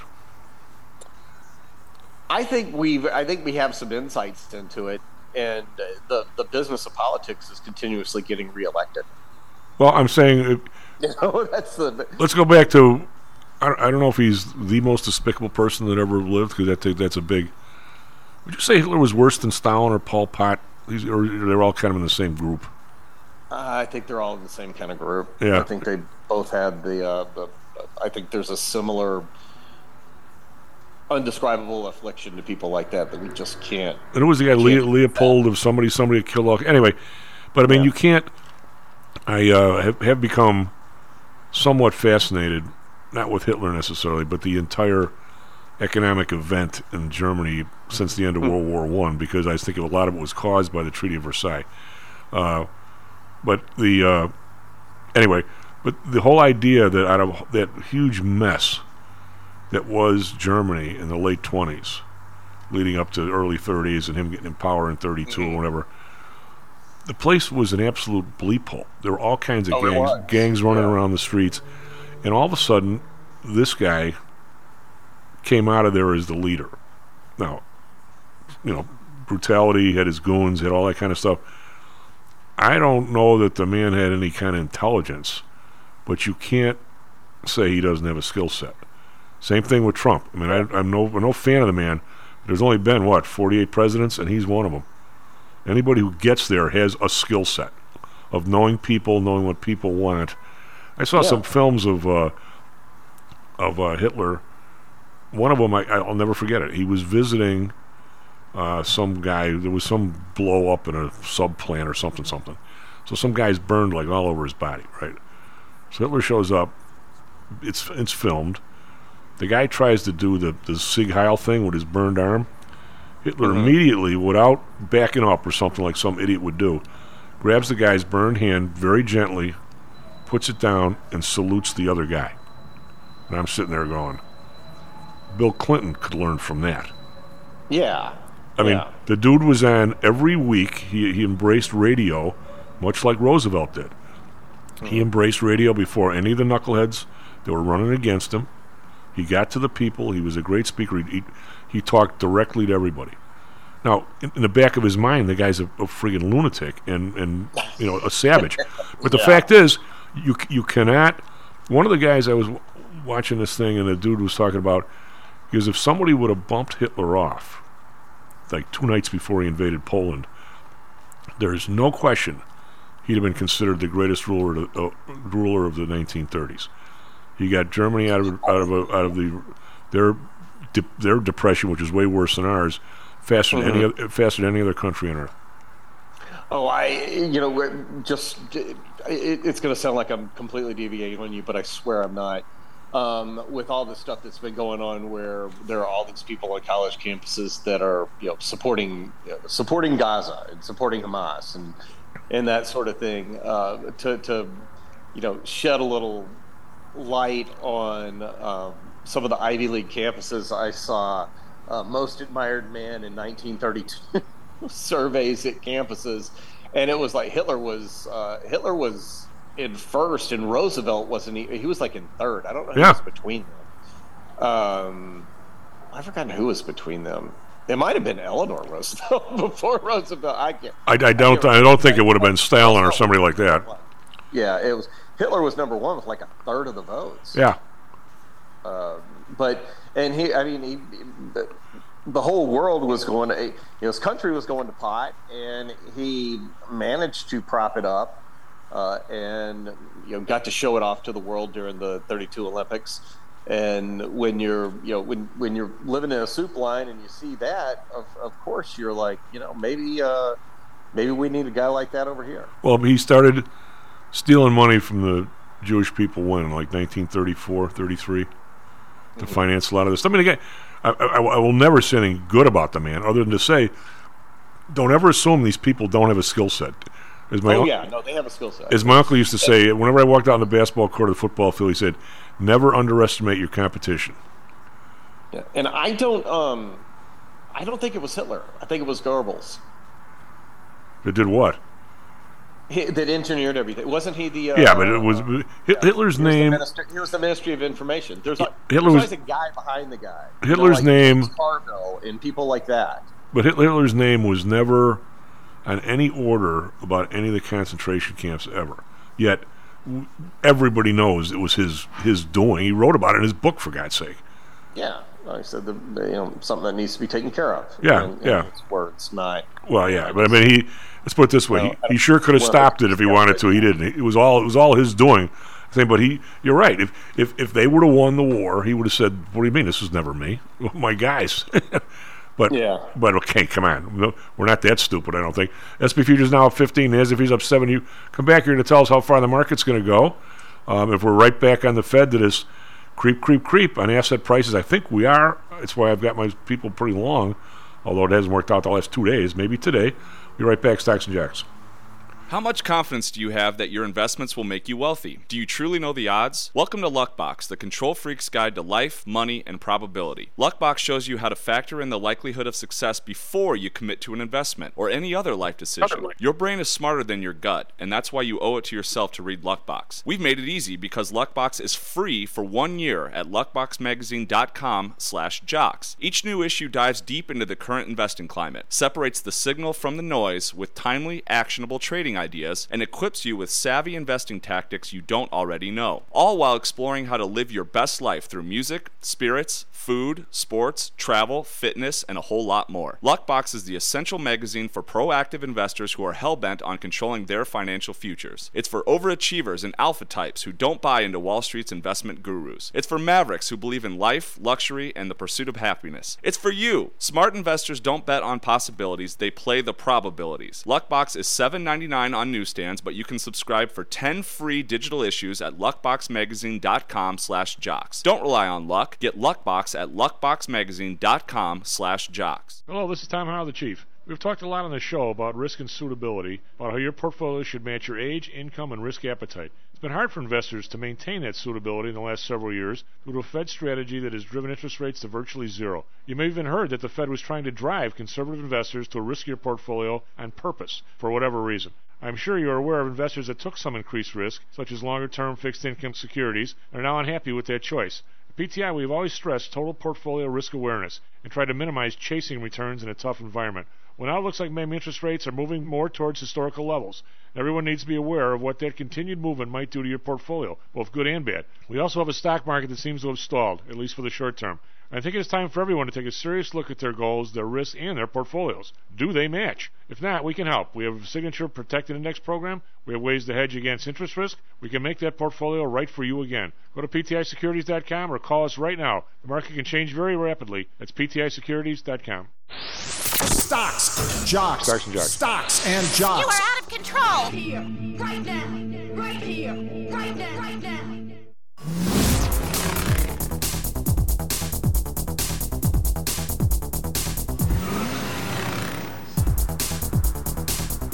Hello, and we're back. Stocks and Jocks. I'm Tom Andrew on the board. SP futures up 15 now. NASDAQ futures up 7. We're building some big mo here, some momentum. Dow futures up 56 over in Europe. We've got these guys. They regained their footing. DAX back to a record high. We're supposed to be at record. We're always supposed to go up. DAX up 91.6%. I hope we do go up because I got everybody pretty long. FTSE up 37.5%. CAC around up 43.6%. We've got the Asia. And again, Russell's our Asia guy, and he's going to have to opine here on what's going on the Chinese markets. Nikkei up 670 is 2%. They were down this week, but they are. That's a 2% gain. That's a big gain. Hang Seng up 135, but still mired in the mid 16,000s. 16,463. Shanghai down 3 to under 3,000. 2968. I got to believe that's a low of the year. If not, it's pretty close. So the Chinese stuff is not good. The word we heard the other day from the Evergrande is even worse.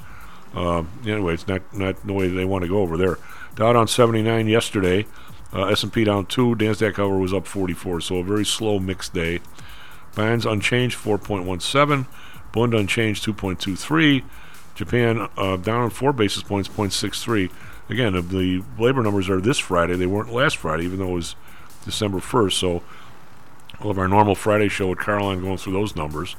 Oil down 55 cents, 71.77. Brent down 62 cents, 76.58. Natural gas down up 3 cents, 2.74. RBOB down 2 cents, 2.08. We've got gold bouncing back here, up 10.70, 2,047. After that, we're also going to ask Russell about that. What happened Sunday night? The gold up 26 to down 50. Silver unchanged at 24.55. Copper up 2 cents, 2.81. We've done some stuff. We're trying to get along some copper. I don't know. It's the one that hasn't necessarily participated, but whether that's a good idea or not, we'll let you know. Crypto. Bitcoin up another 407, 44,069. Might as well bid up stuff that's worth nothing. The U.S. dollar is about as unchanged as it can get, with the euro at 107.9 and the British pound at 125.9, sorry. Andrew, what do you got for us, Traffic, Weather, Sports? All right, it is Wednesday, December 6th. currently at 7:42 here in Chicago. Going to start off with a little bit of sports, just some hockey. Yesterday, the Blackhawks lost to the Predators 4-3. But moving over to Chicago weather, it is currently 33 degrees. We've got cloudy skies right now. We're going to have a high of 39. It's going to hit around 2 p.m. Over in Phoenix, they are currently at 54 degrees. They got clear skies, and they're going to have a high of 82. It's going to hit around 4 p.m. Now, finally, for Chicago traffic, we have a lot more red than we did in our first hour. If you're looking on the outbound, you got a little bit of congestion on the Eisenhower near Central Avenue. But other than that, outbound's looking pretty good. Inbound, red as always, though. There is an accident to report on the inbound Bishop Ford. That's near Stony Island.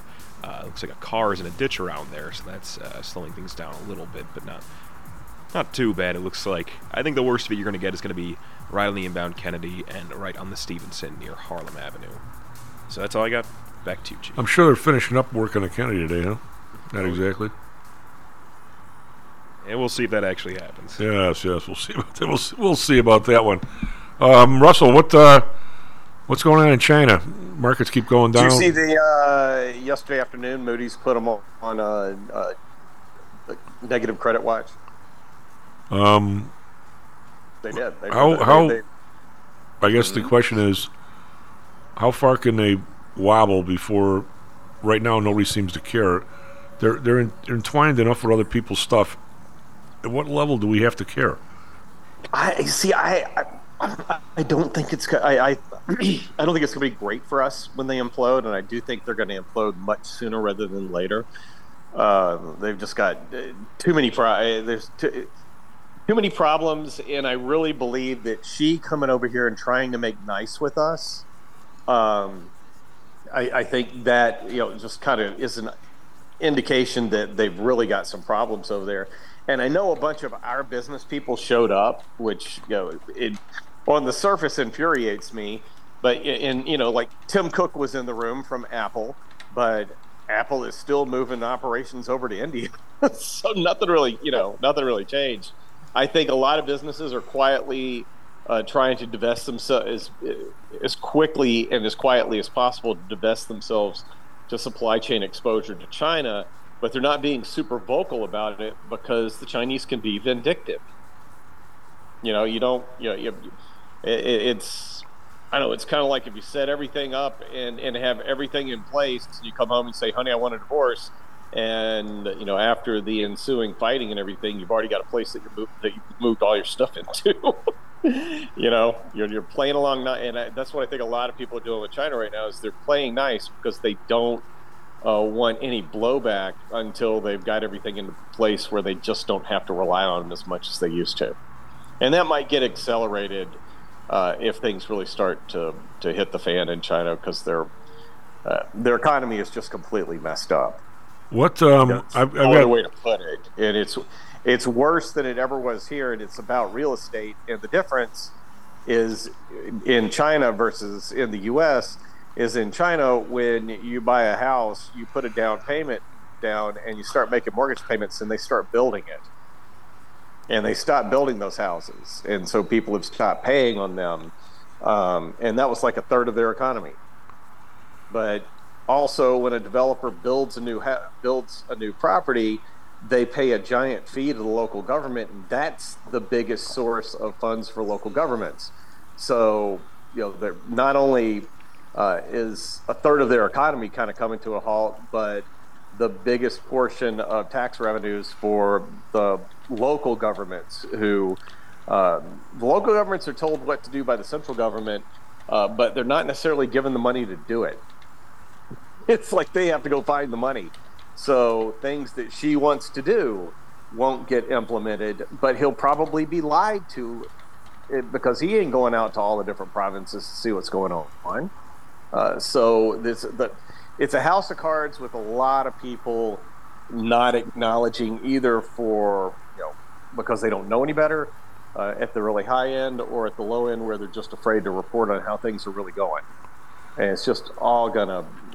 I really do expect to wake up one morning and the financial markets are just absolutely getting creamed because of something that came out of China. What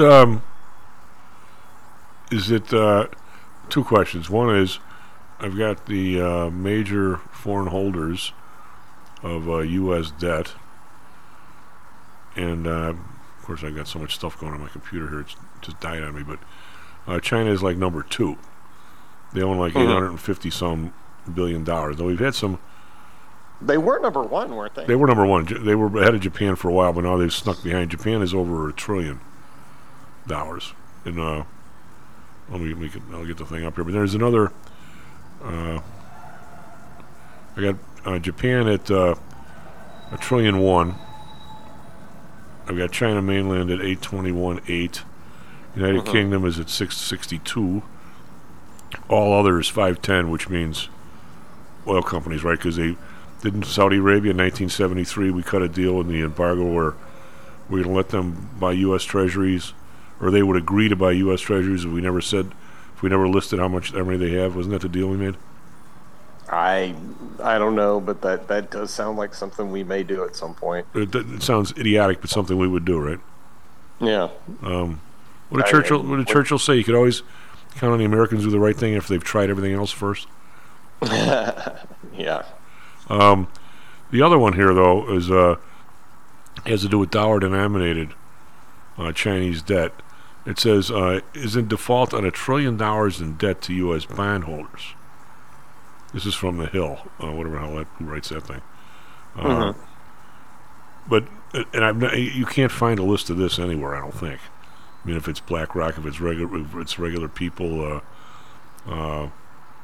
there's gold-denominated stuff. You ever heard of a group called a private group of American citizens holds a large quantity of these gold-denominated bonds.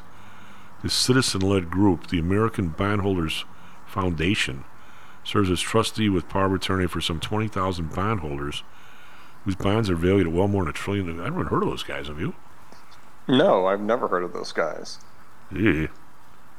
You know what? Our friends who run a family office, they may be because that sounds like somebody that would deal with a bunch of family offices. Oh yeah, I mean, how do you know how does a schmuck like me, talking to people who are supposed to know all this stuff, I don't see how I could ever have known in 2007, 2008, the volume of the borrowing in Japan of people at 2% and pouring it in loan portfolios here, mortgages at 6.5%. Unless I was privy to those numbers like only the Fed would be, or the Treasury, how would I have any idea that... I read some articles at the time, and it was interesting. Somebody wrote this article, some guy from Hong Kong or someplace, some economist, and he wasn't Caucasian, said in his estimation there were $35 of debt, collateralized, crapo, that ended up going south on every dollar of an actual mortgage. And I'm reading that going... Yeah, I remember hearing that number. And then was it Barclays? Was it Barclays had a unit in was it Barclays? The bank didn't go under, but they had some sub went under, and I think they found that the debt was 32 times whatever the amount of mortgages they had. This guy was almost exactly right. But you never know. You get around more than me, to put it bluntly. How the hell would you ever, if I were to say, okay, you're right, this China is going to blow up in 6 months, I don't even think you're capable of saying, here's the top 10 banks I want to short, or the top 10's play.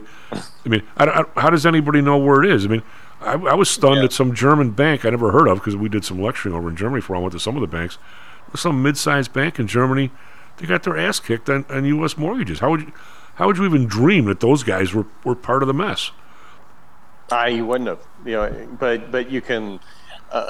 I don't have it with me right now, but there is a way on Bloomberg that you can see who holds different stuff. I did it with the Evergrande bonds a while back, where I went and looked at who happened to have that exposure. Did you remember who there was? Not off the top of my head, no. It was. Some of them were pension funds in the U.S. I do remember that. That doesn't surprise me. Yeah. Like the CalPERS and stuff? Yeah. I don't want to say CalPERS by name, but I just remember that I heard about one pension fund that was very concerned about their Evergrande exposure, and I was like, wow, I should go look at.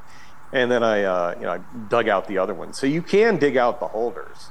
The data may be a little bit stale, but I scribbled down check gold bonds while you were talking when I get into the office today, just to see if these started in '49, but so they've been around a while. But what if let's say there's $1 trillion in dollar-denominated Chinese debt?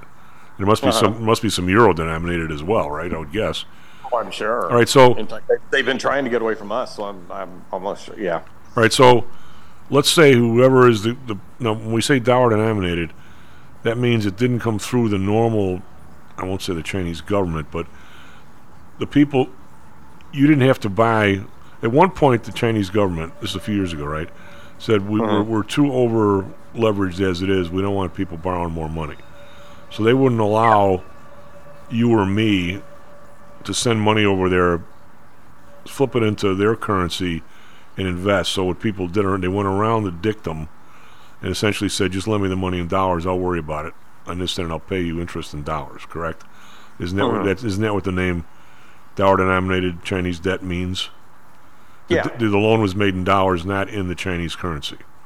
Right. So if there's $1 trillion out there, and all hell breaks loose, like you seem to think it might, what does that mean? Half of it's no good? A third of it's no good? All of it's no good? Once you get down that rat hole... Unfortunately, I would say, and typically the average number that gets thrown out there is that you'll get 30% recovery when something like this happens. I think you get nothing in like it.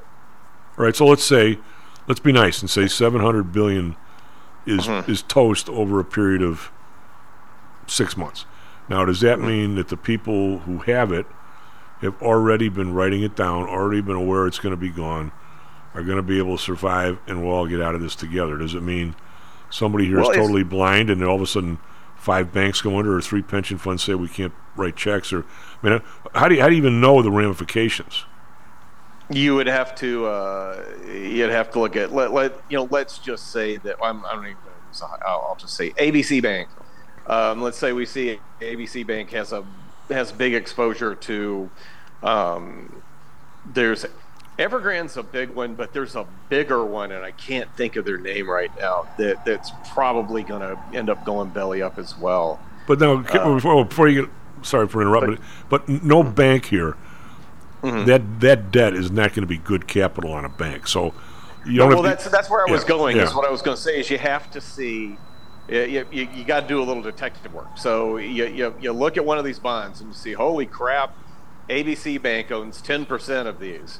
And then you go and you look at ABC Bank's last financial reports, and you look at, what are they saying they have asset-wise relative to what is the market value of what they're saying they're having asset-wise, and see if you can find a disconnect there.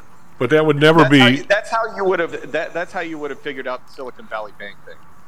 Right, but the. And it's the same thing. It's kind of the same thing. My assumption is you got to be writing these things down because they have just because the market price is so low compared to where it was. But I mean, you're not going to get, pick a name, Fifth Third Bank. Fifth Third Bank is not going to have a Chinese bond on their balance sheet that's considered good capital.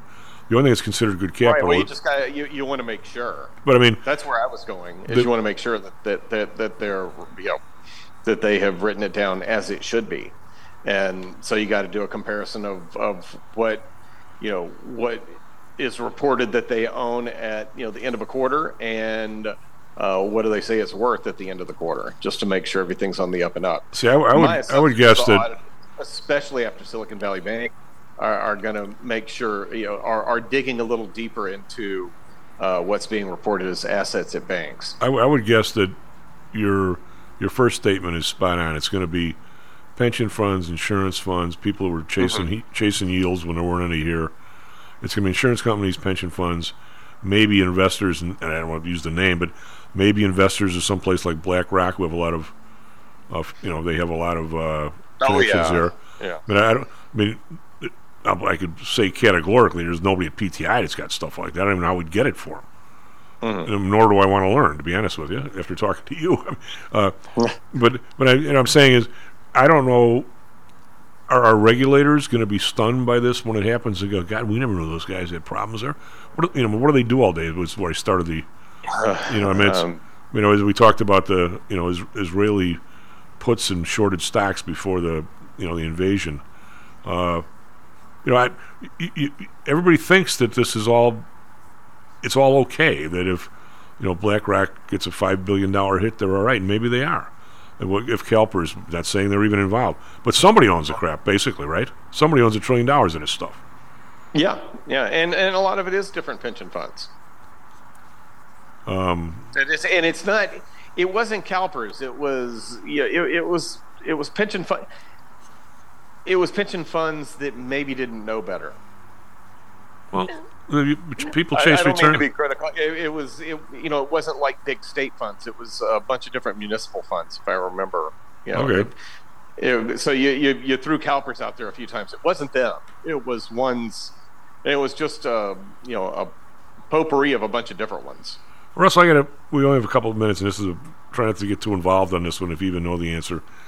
In Illinois, which obviously you're home here for a long time, the city of Chicago has their own. This is what's kind of screwed up and actually shouldn't happen in Chicago, in my opinion. But Chicago teachers, Chicago police, they have their own pension funds. Chicago, whatever, the Streets and Sand, those people have their own pension funds. But the rest of the people in the state, like where I grew up in Evergreen Park, they kick it to the state pension fund. And the state runs it for all the other little municipalities, which makes it even more bizarre, is even though the people of Chicago take care of their own police, fire, and stuff, they still contribute, they, meaning me, as a citizen here, contribute to the ones from the rest of the people in the state, even though we have our own, which I think basically sucks, but that, it's not my call. Now, so there really aren't any small pension funds in the state of Illinois. There's Chicago, and then there's the rest. Right. What about other states? I mean, is Indiana the same way, where all the little places kick it to the state, or they manage their own stuff? I don't really know, but I just know that there are some states where, the county firefighters have their own pension fund. I think Pennsylvania is a state like that, where they all get their own. That was the state that was in the. I hate to throw that out there if I'm not 100% sure, but that was the state that I was thinking of. I'm going to tell you the Allentown keeps popping into my mind, and I don't know if it's because of the song or what, but I feel like that was one of them. I actually ran into a guy one night, not literally with my truck, but I did buy a truck in Rhode Island. I was driving it back, the stupid stuff I do, and I stopped in this place in Clarion, Pennsylvania. If you ever drive into New York, New Jersey, and those places, stop at the Holiday Inn Express in Clarion. They got a great bar, good food. If you get the coupon, it's like $80 a night, other than like $200 if you don't have the coupon. This is just a while ago. The bar has got all kinds of people that you just love to talk to. And I ended up talking to a guy who was a city. They're all big on city managers in Pennsylvania, evidently. And he was a city manager in like one or two towns, and he was on the board in like 3 or 4 others. Really bright guy. And he was saying the difference is how uneven they all are. He goes, some city, and it's not that big, will manage their money exactly like they're supposed to. They'll get somebody to do the pension fund. Whatever they need to put in there, they put in there. It's in a very, it's a conservative fund. They're making some dough, and it's not crazy. And they're in the town right next door. It seems like he goes, these idiots couldn't add. They never put in enough that they should have. They gave people bonuses their last year. Didn't even realize the ramifications of that because they never put in enough to cover that. And they're like 60% funded, and they're right next door to the guys that are doing it right. So from what this guy told me, what you're saying, I get the feeling that there's a lot of them in Pennsylvania because they're doing their own. Yeah, I'll check it when I get it. I'll send you some. I'll maybe send you a little screenshot of who owns those things. Hey, thank you very much. By the way, are we going to get some samples from this bakery? Oh yeah, Swedish Girl Bakery will. I will bring you some stuff because I'm also going to bring a daughter Okay. a week or two when she's home from college. Are they She was making? really bummed that we didn't come down Thanksgiving. So Are they going to do? Are they making like vegan pasta and stuff too? no, not vegan pasta. It's just all total. It's 100% gluten-free stuff, and the science behind baking stuff gluten-free. You bake it, and then it has to sit for almost a week before it's finally. Yeah, so it's a process. Oh God! All right, bud. Think about managing food inventory like that. It's a process. Yeah, you want to do it without mice. Yeah, absolutely. S&P futures up 20, NASDAQ futures up 112. Russell, have a great week, buddy. Stay in touch. Back tomorrow, Stocks and Jocks. All right. Stocks and Jocks is brought to you by PTI Securities and Futures. Go to PTIsecurities.com. PTI ProDirect. Trade for as low as a penny per share and $1 per option contract. Learn more at PTIProDirect.com. Nadex, offering an intuitive way to trade the financial markets. Visit nadex.com. HomeSource Realty. Call Audrey Johnson at 708-349-3456. Hamzy Analytics. Listen to Fari Hamzy every other Thursday and visit HamzyAnalytics.com. ChiroMed. Back or neck pain? Schedule a complimentary consultation by calling 708-403-2727. DAX Research. Tune in for David Andelman's technical analysis on Mondays and Thursdays and call 1-800-821-4968.